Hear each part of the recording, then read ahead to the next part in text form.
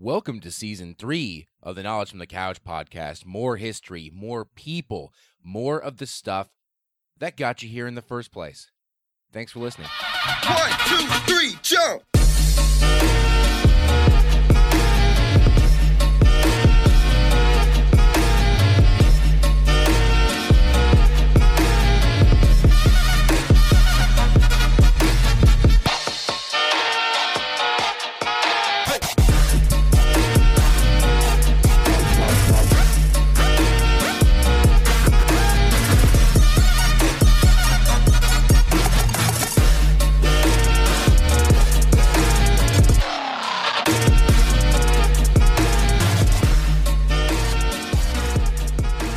Hey guys, what's going on? Welcome to the Knowledge from the Couch podcast, episode number 46. How's it going, guys? It's been an interesting start to season 3, but I think so far so good as it comes down to it. Now, as we talked about this last 3 or so shows, we talked about James Cook, and we talked about Hawaii, and we talked about sovereignty therein.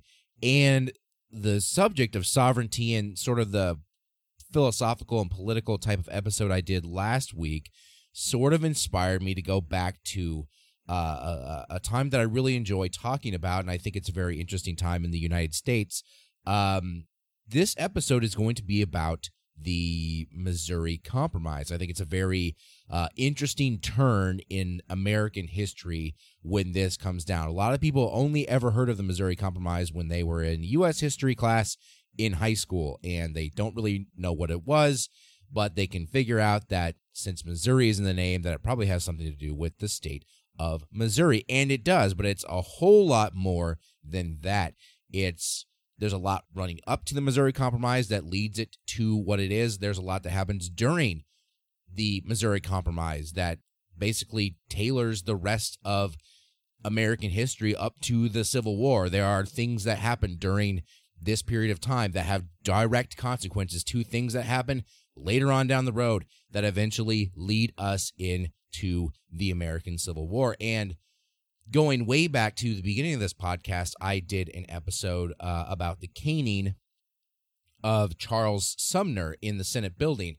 Literally a guy speaking his mind, and another dude comes in with a fucking cane and beats the shit out of this guy. And that happened in Congress in America. It's a weird and interesting part of United States history. And when I was doing that episode, I did mention a couple things like the Missouri Compromise and the Kansas-Nebraska Act and things of that nature. And I was just thinking recently, this is interesting to me. I really enjoyed doing that episode. I had a lot of fun just kind of going through that. This is a lot more in my wheelhouse than some of the other stuff. Now, just, full disclosure, it's not like I'm a subject matter expert on hardly anything that I talk about on the podcast. The episodes I do on this show come from a sense of curiosity and a sense of wanting to use what I do have in the old noggin here and extrapolating that in a way that people can also maybe sort of come to, hey, this is really interesting too. I'm glad that you told a story. I'm glad that you sort of went on this learning journey with me. I do have a pretty decent foundation for a lot of the stuff that I do talk about, but by no means is every episode like, oh, of course I know a story. I have hundreds of stories in my head, and I'm just going to make podcasts about them. It's more about what I think is interesting. I do some research. I get together a podcast type of outline, and then I just go for it. And, that's kind of how it's been the whole time. But there are subjects that I talk about that I know a little bit better than the other ones, just from my base knowledge and from what I was interested in studying both in high school and in college beforehand. And, American history tends to be my go-to. It's my forte. It's the thing that I like to talk about the most. And this is going to be part of that talking, part of that series. So today and, into the next couple of weeks, we're going to dive a little bit into American history and the politics therein. I hope you enjoy this talk about the Missouri Compromise. Guys, episode number 46, nearing 50 whole episodes. Episode number 46, though, will cover the Missouri Compromise. Guys, stick with me.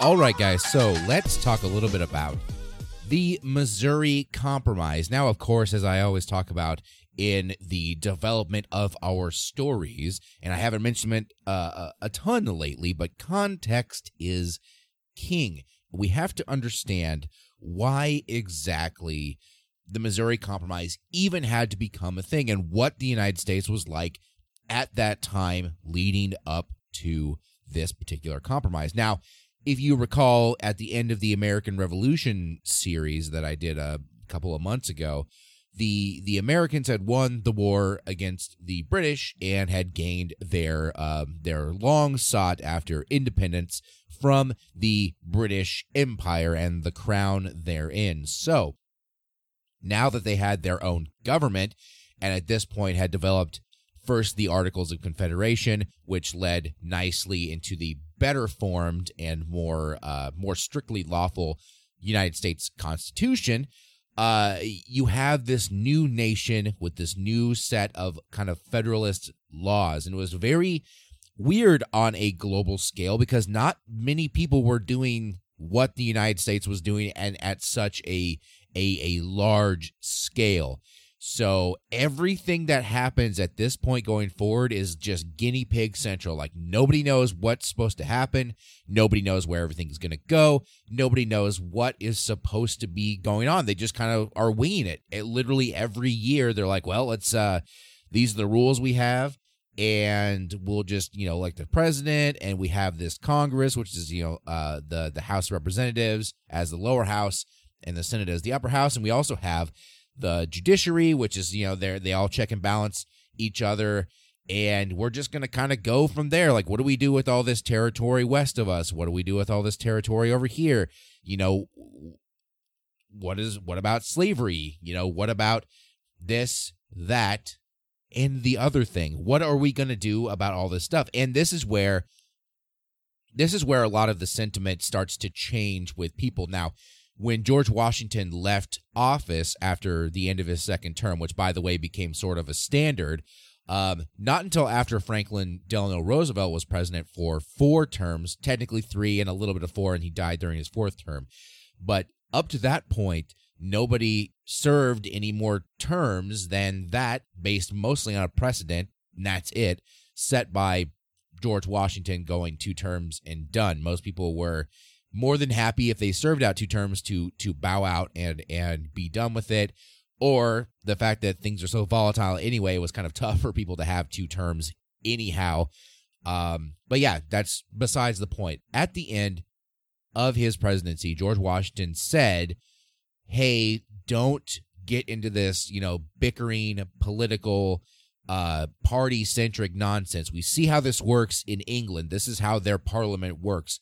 Let's try our best not to be like that, because you made me a president, not a king. So let's not do what the empire does. Let's make our own thing, and let's not fall into the trap of partisanship, because it's going to be a bad thing. And of course, nobody listens to George Washington, even though they kind of say, oh, we love you so much, you are very well thought of, we're still going to do political parties because that guy over there, fuck him, I hate him. And then the people on the other side are like, yeah, we also, at the same time, fucking hate you as well. So you get this giant divide. Typically, the divide is drawn between Alexander Hamilton's Federalist Party, which had been a thing beforehand, and up through the elections of George Washington and John Adams up to Thomas Jefferson. Up to that point, the Federalist Party had been sort of the majority party, the party that won the most seats, the party that had the presidency, so on and so forth. But Thomas Jefferson, or TJ as I like to call him, made up the Democratic Republican Party. Usually when we speak of it in historical terms, we call it the Jeffersonian Republicans, because his party is neither like the modern Democratic Party nor the modern Republican Party that you might think of these days. So just to get that out of the way, whatever political affiliation you may be, it is not going to be the same as Jeffersonian Republicans. Just to get that out of the way, because words deserve to have certain meaning behind them, and we shouldn't mince words if we can. Anyhow, you have these 2 political parties. You have the Federalists, which are very much for this big central government, banking, deficit spending, this whole thing where they're like, this is a federal republic. America is the entity, and the states, while having the rights that they have and the power that they have, comes second to the larger entity of the United. That's where the United part comes, the United States of America. The other people, the Jeffersonian Republicans, think oppositely. They love the idea of this agrarian society. Now, an agrarian society is very much, on the table at this point because there's not a ton of urbanization yet, really anywhere in the world. I mean, there are urban centers in the world, London's, Paris's, in places like that. But in the United States, while you did have some bigger major cities like Philadelphia and Boston and New York, among others, they made up the minority of where the population of the new United States had settled. For the most part, at this point, and for a long time, even up to the 20th century, the United States was a lot more rural than it was urban or metropolitan. So the idea that the Jeffersonian Republicans had was more of this agrarian, farm-centric, decentralized society where the states made up their mind about what they wanted to do. The states were the more, the higher authority, I should say, than the United States government. The United States government, at this point, in at least in Jefferson's mind and the Jeffersonian Republicans' mind, was more powerful than it might have been during the Articles of Confederation time, where the states, during the Confederation period, were more like countries in an alliance. Like the EU today would be a good kind of example of that. The EU obviously doesn't run things in their nation states that are, part of their committee. They don't run their government. They let those nations run their own governments, but they also have this overbearing thing where there's money and this whatever it is that kind of helps mold them all together. Very similarly, that's how the United States was sort of viewed during the Articles of Confederation period. The Jeffersonian Republicans pretty much think similarly about that. Maybe a slightly more powerful central government than that, but nowhere near the power that the central government was going to give that the Federalists wanted to do. And this is kind of a back and forth. The Federalists are in power for the better part of the end of the 1700s into the election of 1800. Everything switches. Thomas Jefferson becomes the third president, and all of a sudden his type of republicanism, his political party, becomes, more powerful and eventually becomes the majority party over the Federalists. The Federalists tend to decline, especially after the War of 1812. The war goes on. There's a thing called the Hartford Convention that happens where the Federalists come together to air their grievances, so to speak. And then, boom, kicks down the door. Andrew Jackson's like, look, we won this war. We kicked ass at the Battle of New Orleans. Everything's awesome. We're still kicking the British ass, because the Federalists at this point did not want to continue to go to war and do all this stuff that they had been doing. And then they just kind of lose their footing after the United States somehow wins another war, or at the very least doesn't get their ass kicked in a war like would maybe happen, say 200 years in the future from there. But anyhow, getting completely and utterly off topic, what's going on now is the Federalists are losing hold, and pretty much at this time, basically not a political party anymore. Very much with the power of maybe like what you would say the Libertarian Party is these days. I mean, losing tons of support. But since the United States has always kind of been a two-party system, at this point, you still have people who are Federalists and Federalists in nature that are still doing their thing, still making stuff happen as they would do. But, of course, the Jeffersonian Republicans, these Democratic Republican Party people, have become the majority in the era, and this era becomes known as the era of good feelings. The reason it's known as the era of good feelings is because there is basically just a single party, and most people are part of that party that are doing all the stuff, making everything happen, and everybody's happy. Yeah, the United States is working out really good. Look, we just won this war. Everything's going dope. Fifth president's up, James Monroe. Everything's going super great. We're kind of losing that national political identity. We're not bickering and bitching at each other like we always have been. So, yeah, everything's going really, really well. I'm really happy with this. And everybody was just kind of like that. They sort of, it's one of those things that the United States becomes really good at from this era into the Civil War, although it becomes lesser and lesser and lesser of a background thing as we go forward into the Civil War era. But the United States becomes really good, and when I say the United States, I mean the rich white people that run the country, notwithstanding the others who don't have a voice. But the United States becomes extremely good at just ignoring the problems that they all knew were going to happen. They all understood that, oh boy, the United States is doing well. We have all this territory to expand into, and everything's feeling really great. But we got the slavery here, and it's, doesn't look great to the rest of the world. And even though it's powering our southern economy really well, because all we got to do is, feed and house these people. We don't have to pay them or give them any rights at all. They're basically just property to us. Oh boy, this is not going well. And that's the feeling, because there's always been these feelings, even before the United States was a thing, even during the colonial era, that slavery was wrong to some people and just fine and dandy to other people. And it had been a very contentious issue. And if it wasn't for the just insane overt racism of just the day in general, slavery might have been abolished a lot earlier. But despite all this, there were plenty of people who still either owned slaves, or even if they didn't really care that other people did. It was kind of one of those things where the people who wanted to own them definitely did, and the people who didn't own them, for the most part, didn't really care that the other people owned them. They just weren't into it. There was obviously militant, very aggressive portions of each side. Obviously, the very top, over here on the north side, the abolitionists going, you must not have slaves. It's terrible. Blah, blah, blah. We're going to fucking kill you. And obviously on the other side of the spectrum, those who are very vehemently into slavery going, we want to enslave more. We want to take more people from Africa and other places and make them slaves and just drive this goddamn economy. This is what we're going to do. You have those people at both sides, very, extremist on each portion. Then you have a lot of Southern people who owned slaves but didn't own a ton of them, and it wasn't a thing.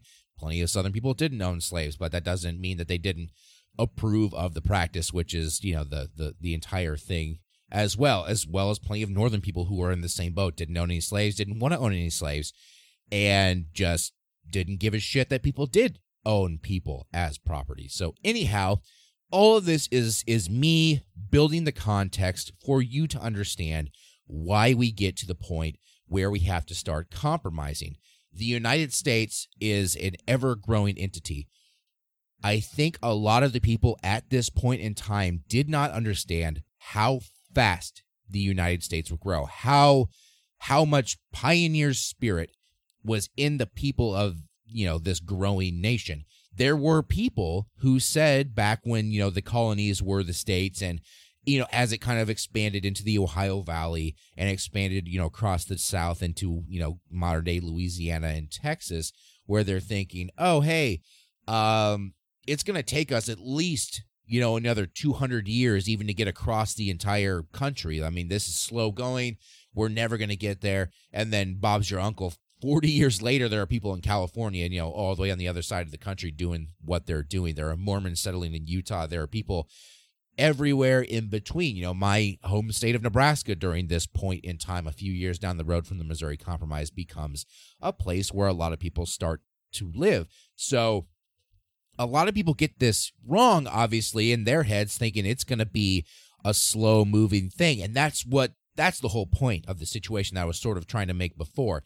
The United States and the people therein become really good at sort of pushing this idea to the background. Oh, it'll be fine. Somebody else will deal with that problem. Right now, we're having good feelings. The party that is the most, in power is very much in power. We're just going to do whatever.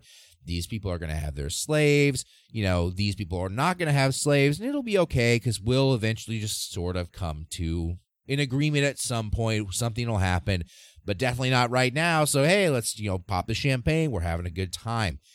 This is the thing that you even see in modern day, where people just want to push back what is very obviously an issue, because everything's going great now. So, and if something does go wrong, who gives a shit? I'll be old or dead, or who cares?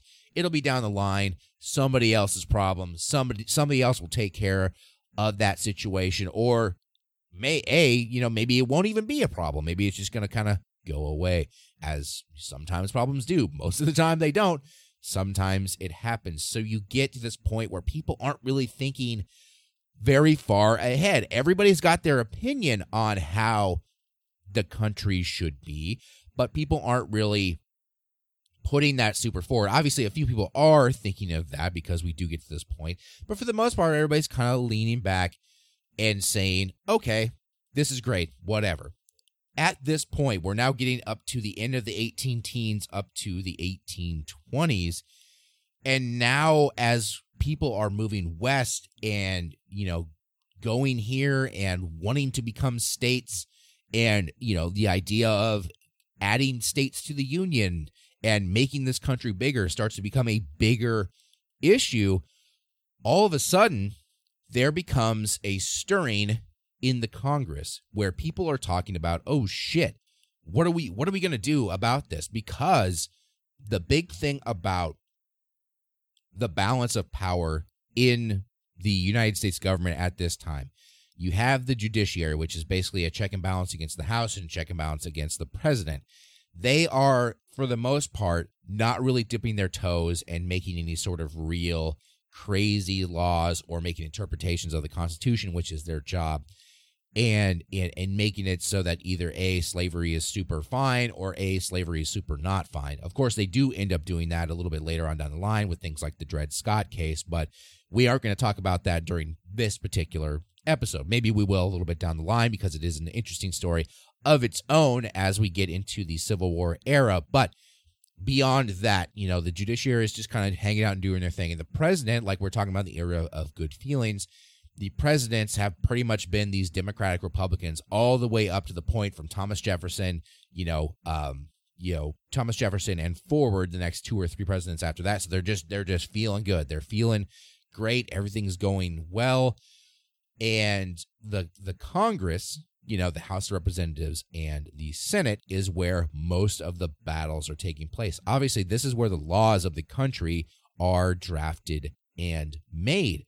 And the laws of the country can be drafted and made based on the feelings of the people who are part of Congress, and obviously their constituents that make up, their electorate.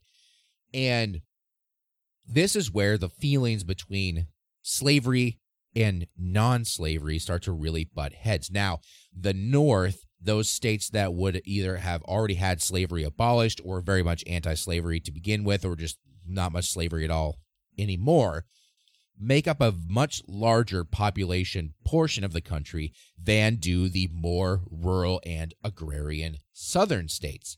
Now, this is also where the 3/5 compromise comes in, and we won't cover it too much, but just so that you know, there was a lot of talk at the very beginning of both the Articles of Confederation and the drafting of the U.S. Constitution, talking about, hey, the South has all these black people who are slaves. They don't get a vote at anything because they're slaves. They're basically property according to these people, but they are still people. This is the biggest amount of cognitive dissonance I can think of when it comes to all this bullshit. Southern states want their slaves to count as, a single, full single people, so they can literally count all of their slaves as part of the full population of their states, therefore granting them more representatives in the House of Representatives. And the North doesn't want them to count for anything. So literally it is two sides battling it out, saying, hey, the South going, hey, our people are worth a whole count of a person, just like me. Now, maybe they're slaves, and I don't consider them people, and I consider this fully, living person just a piece of property. But hey, I want them to count for 100% so that they can represent me. And here's people in the North going, you're terrible for having slaves. These are actual people, but they don't get a count for anything. They get a count for zero, which just seems so weirdly, mixed in the message. Like we want them to be people, as considered free men and women. But, while they're slaves, they're still property, just like you said, so they count for zero, because obviously the northern states don't want the southern states to use that to their advantage to have more representatives in the House of Representatives. Obviously, the House is based very much on your population. These days, it's typically kind of around about 500,000 or so people, represents about one seat in the House. Wyoming, for example, these days has one representative in the House of Representatives and 2 senators. Every state has 2 senators. Nebraska has 3 in the House of Representatives. I believe California, with its large population, has 54, I want to say, representatives in the House. So it's wild based on how many people you have. So obviously, all of a sudden, I'm just thinking of this has become the Civics podcast. So I hope you're enjoying that so far. But anyhow, the South has less people than the North. They want to count their slaves as more, so they get more people in the House. The North says, we don't want that. They want to count as 0. Eventually, the number lands on 3/5. So if you had 5 slaves, you would count 3 of them in population. There you go. You, my friend, are worth 3/5 of a real person. How does that feel? I'm sure it feels great. This is America. Literally, this is America. So the southern states are able to actually gain a disproportionate amount of representation for their states. Their people that they count is much higher than the people who actually can vote. Although, by the way, we haven't had women's suffrage yet either, so there are plenty of women that are counted in the votes as well, whether they be slave or free, that don't get to vote either. That's another complete tangent that we can go off of. But anyhow, that's what the South wants to do. We get to the 3/5 compromise. The South gets a disproportionate amount of representatives in the House, which can help drive these things, kind of around where it is. Because even if the South doesn't have half or more of the representatives in the House of Representatives, there are still plenty of people on the other side, the northern state side, who are willing to go across the aisle and work with the southern, representatives and make coalitions to move laws in a certain direction. So you still really don't need a full-blown majority in the House to make stuff happen the way that you want to make stuff happen, and that's kind of what happens here. In addition, as I stated before, the Senate grants, 2 seats to every single state that exists. This is even more important than the House of Representatives, because when a new state is admitted, bar none, it doesn't matter how many representatives they get 2 senators, point blank, and the period. That is it. So when a new state wants to come into the Union, all of a sudden, everybody's going, oh shit, this is going to upset the apple cart. This is going to upset the balance of power between states, because all of a sudden, if we admit a free state, they get 2 more free state senators plus however many representatives they get, and now all of a sudden we have more senators on one side than the other side, and somebody's going to bowl somebody over. The northern states didn't want the southern states to have more senators because they didn't want slavery to become more of a normal and generalized thing. They didn't want it to become easier to come upon with especially new states and the giant western portion of the, Louisiana territory that had been purchased. They don't want that to become just, slave yeehaw land. At the same time, the southern states didn't want the northern states to gain the advantage because they didn't want them to bull over what was basically propping up their entire economy in the South, which was the use of slavery and, different things that their economy, was based on. Tobacco and cotton planting, being the top 2 things that, these slaves were used for, although there are plenty of other things that southern slave owners used their slaves for, but that was the biggest part.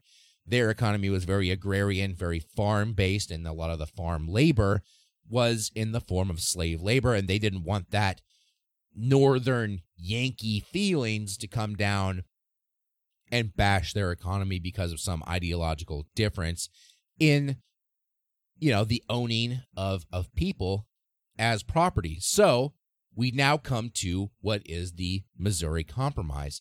At this point, as people are moving into the Western territories, there are enough people in this kind of Missouri area that want to petition themselves for statehood. And the government's like, oh shit, if Missouri becomes a state, then there will be, at this point, there are 11 states in the north and 11 states in the south, making 22 total states. And if we're doing my math correctly, 44 separate senators, 22 apiece from each side. Now you have 22 states. Missouri now is petitioning for entrance into the United States. This is a Missouri territory at this point, a territory of the United States, but it's petitioning for statehood, which would give it all the rights, like I said, the senators, the representatives, and everything about that. And this would become a problem because Missouri was petitioning to become part of the Union as a slave state. They were going to have slaves in Missouri. The people who were in charge of the government of the territory of Missouri wanted to make it so that, Missouri would have slaves just like these other southern states that you think of as the Deep South these days. And they were going to send 2 senators who would very likely be slave state senators, and they would send however many representatives who would also be, slave state type representatives that would eventually, upset the balance of power in Congress. Now, of course, and going back a little ways, this balance of power wasn't really a huge issue until this time because, of course, like we were talking about before, people were just happy to put this slave stuff in the background. They didn't care. There were points, obviously, as we move, through the history of the United States, that there were more free states than there were slave states, and more free senators and free representatives than there were of their slavery counterparts. But at this point, people were like, oh shit, this is when people start to see the writing on the wall. And it's the biggest sort of, I guess, anti-argument in my mind of slavery, when the southern states knew that slavery was not something that they could continue going, forever. They knew that this would eventually end at some point. They didn't know where, they didn't know when, and they didn't know exactly how, but they knew that slavery eventually was going to be obsolete, at some point. And they didn't want to lose that power. They didn't want to lose it on someone else's terms. They wanted to do it, if it was going to happen, on their own terms. So as we get into the Missouri Compromise time in the late 18 teens into 1820, when it happens, that's when we start getting okay, if you have a state, then we have a state. And if you have a state, and then we have a state. And we go back and forth forever and ever. This is why when Missouri was eventually admitted as a state in 1820, Maine was also admitted as a free state to counteract the slave state of Missouri, because now you would have 12 states on each side. Maine was, at this point, not a state, which is weird when you think of like the Northeast United States. Maine's kind of right there. You think, oh, that's been a state since the beginning of the United States, but it hadn't been. It had been at that point kind of a weird sort of part of Massachusetts. Like Massachusetts is the way it looks now, kind of that, sort of square with a little tail at the end of it. And Maine was then this weird like other part of it, next to Vermont and New Hampshire.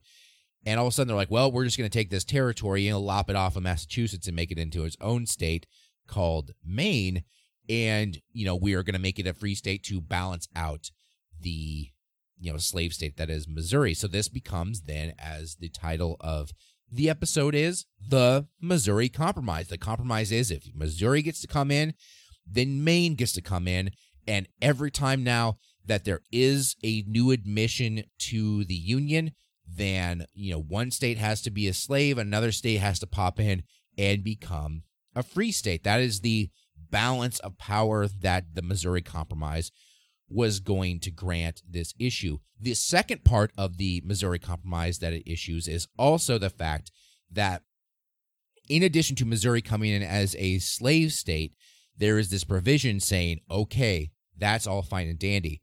Anything below 36 degrees and 30 seconds north, which is the southern boundary of Missouri, anything north of that has to be free. Anything south of that can be slave states. which if you look at a map of the United States, and especially in its modern terms, that is a really low lying line. There are a lot more states in the modern union that lie above that line, including Kansas, Nebraska, the Dakotas, Minnesota, all the western states, and it kind of lops off parts of California, Arizona, New Mexico, and Nevada.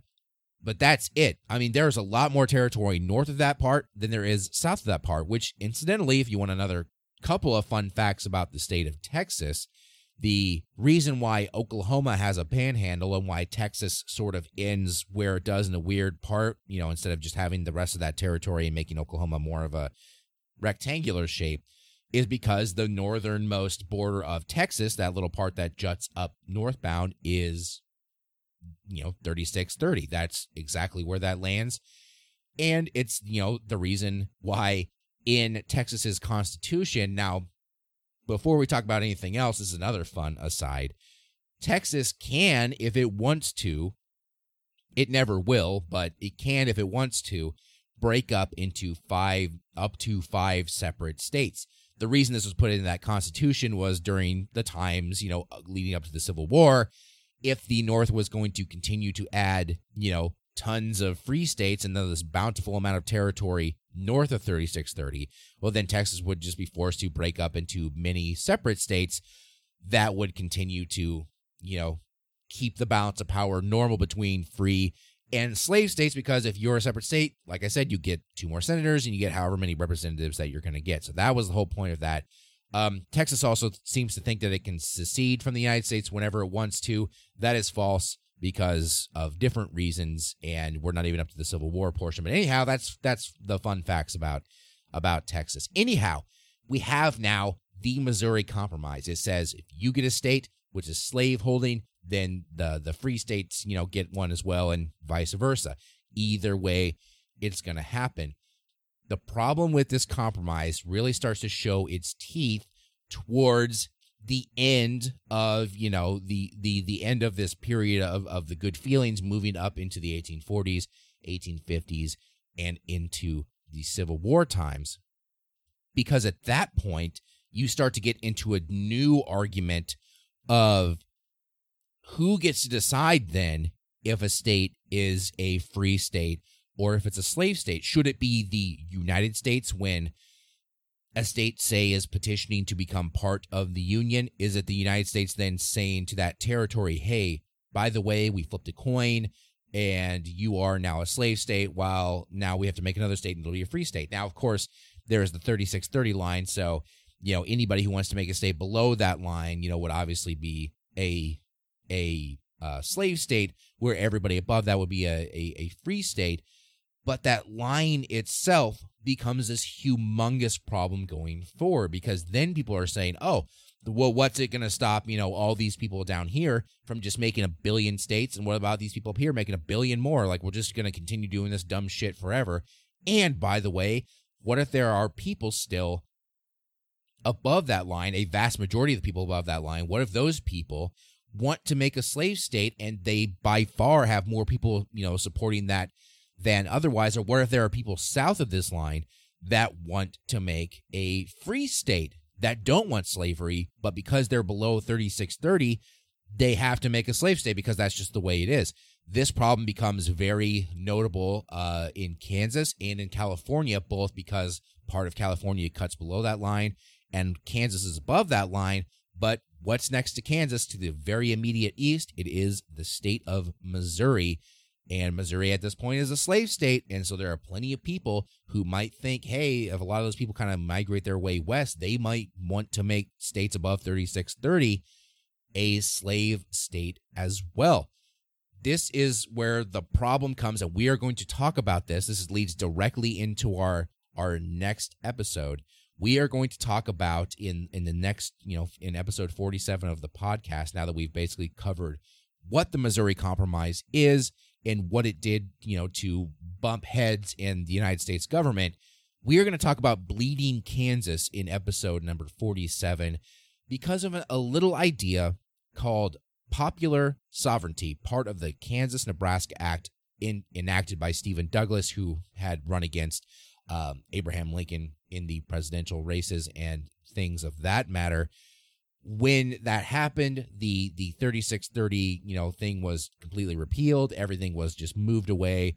And this idea of popular sovereignty, or, the people who live here who are petitioning for statehood should get to decide whether or not these people are going to be part of a slave state or part of a free state. And since Bleeding Kansas happens in the 1850s, we are very, very much closer to the beginning of the Civil War. And you can pretty much assume that shit's just about to hit the fan, but we won't talk too much about that now because I want to save it for the next episode. Guys, that is it. That is all there is to say, really. I mean, that's not all there is to say. There's a lot more I could have got into, including lots of different names and different amendments here and there. But I really think that is just kind of, that's for more if you want to really get into the nuts and bolts and like who put their name into this thing and did this and that and the other thing. Really what it comes down to is that Congress says slave states below this line, free states above this line. Missouri, you're a slave state, you're above the line, but that's the last time we're going to do it. And Maine, you get to be a state now because we have to keep the balance of power. This is the way it's going to be. This is the compromise that we have to do. Unfortunately for them, they don't really realize that this compromise is going to lead pretty much directly into, action in Kansas and pretty much lead from that point directly into the American Civil War. And guys, that's all there is to it. I hope you enjoyed my civics lesson today, a very basic civics lesson, but hopefully you got kind of an understanding of what the United States was like in the 18-teens and the 1820s, what the attitudes were, what the government was doing, and how things were moving and shaking as we moved into a different era of the history of these United States of America. Guys, you can find this podcast anywhere podcasts can be found, including iTunes, including Google Podcasts, including Stitcher, Overcast, whatever. You can find it anywhere that you have a podcast app. Open it up, search Knowledge from the Couch podcast. You will see a lovely drawing from Carissa Bettendorf that has a microphone, and it has me, and it has Teddy Roosevelt, it has Nellie Bly. We're all sitting on a couch just having a hell of a time. That's where you know that you found the podcast that you were looking for, and you found the voice that you were hoping to hear. You can find me on Twitter at Kyle Steinhauser. You can find me in the show form on Twitter at The Couch Pod. You can find us on Facebook, search Knowledge from the Couch Podcast. And if everything goes wrong, just search Knowledge from the Couch Podcast in Google and you will somehow find what you're going to find. Go to patreon.com/Kyle Has a Podcast and please become one of my patrons and donate a little bit of money to the show. I'll give you something cool in return when you do that. Other than that, guys, I don't have much else to say. Next week's episode, we are going to talk about Bleeding Kansas and the interesting story that belongs to that. And since we've created so much context in this episode, we can just run straight into it next week. Guys, thank you so much for listening and supporting this podcast every single week. I really do appreciate it. I love you all, and I do hope that you all tend to live long, and because of your long life, you prosper.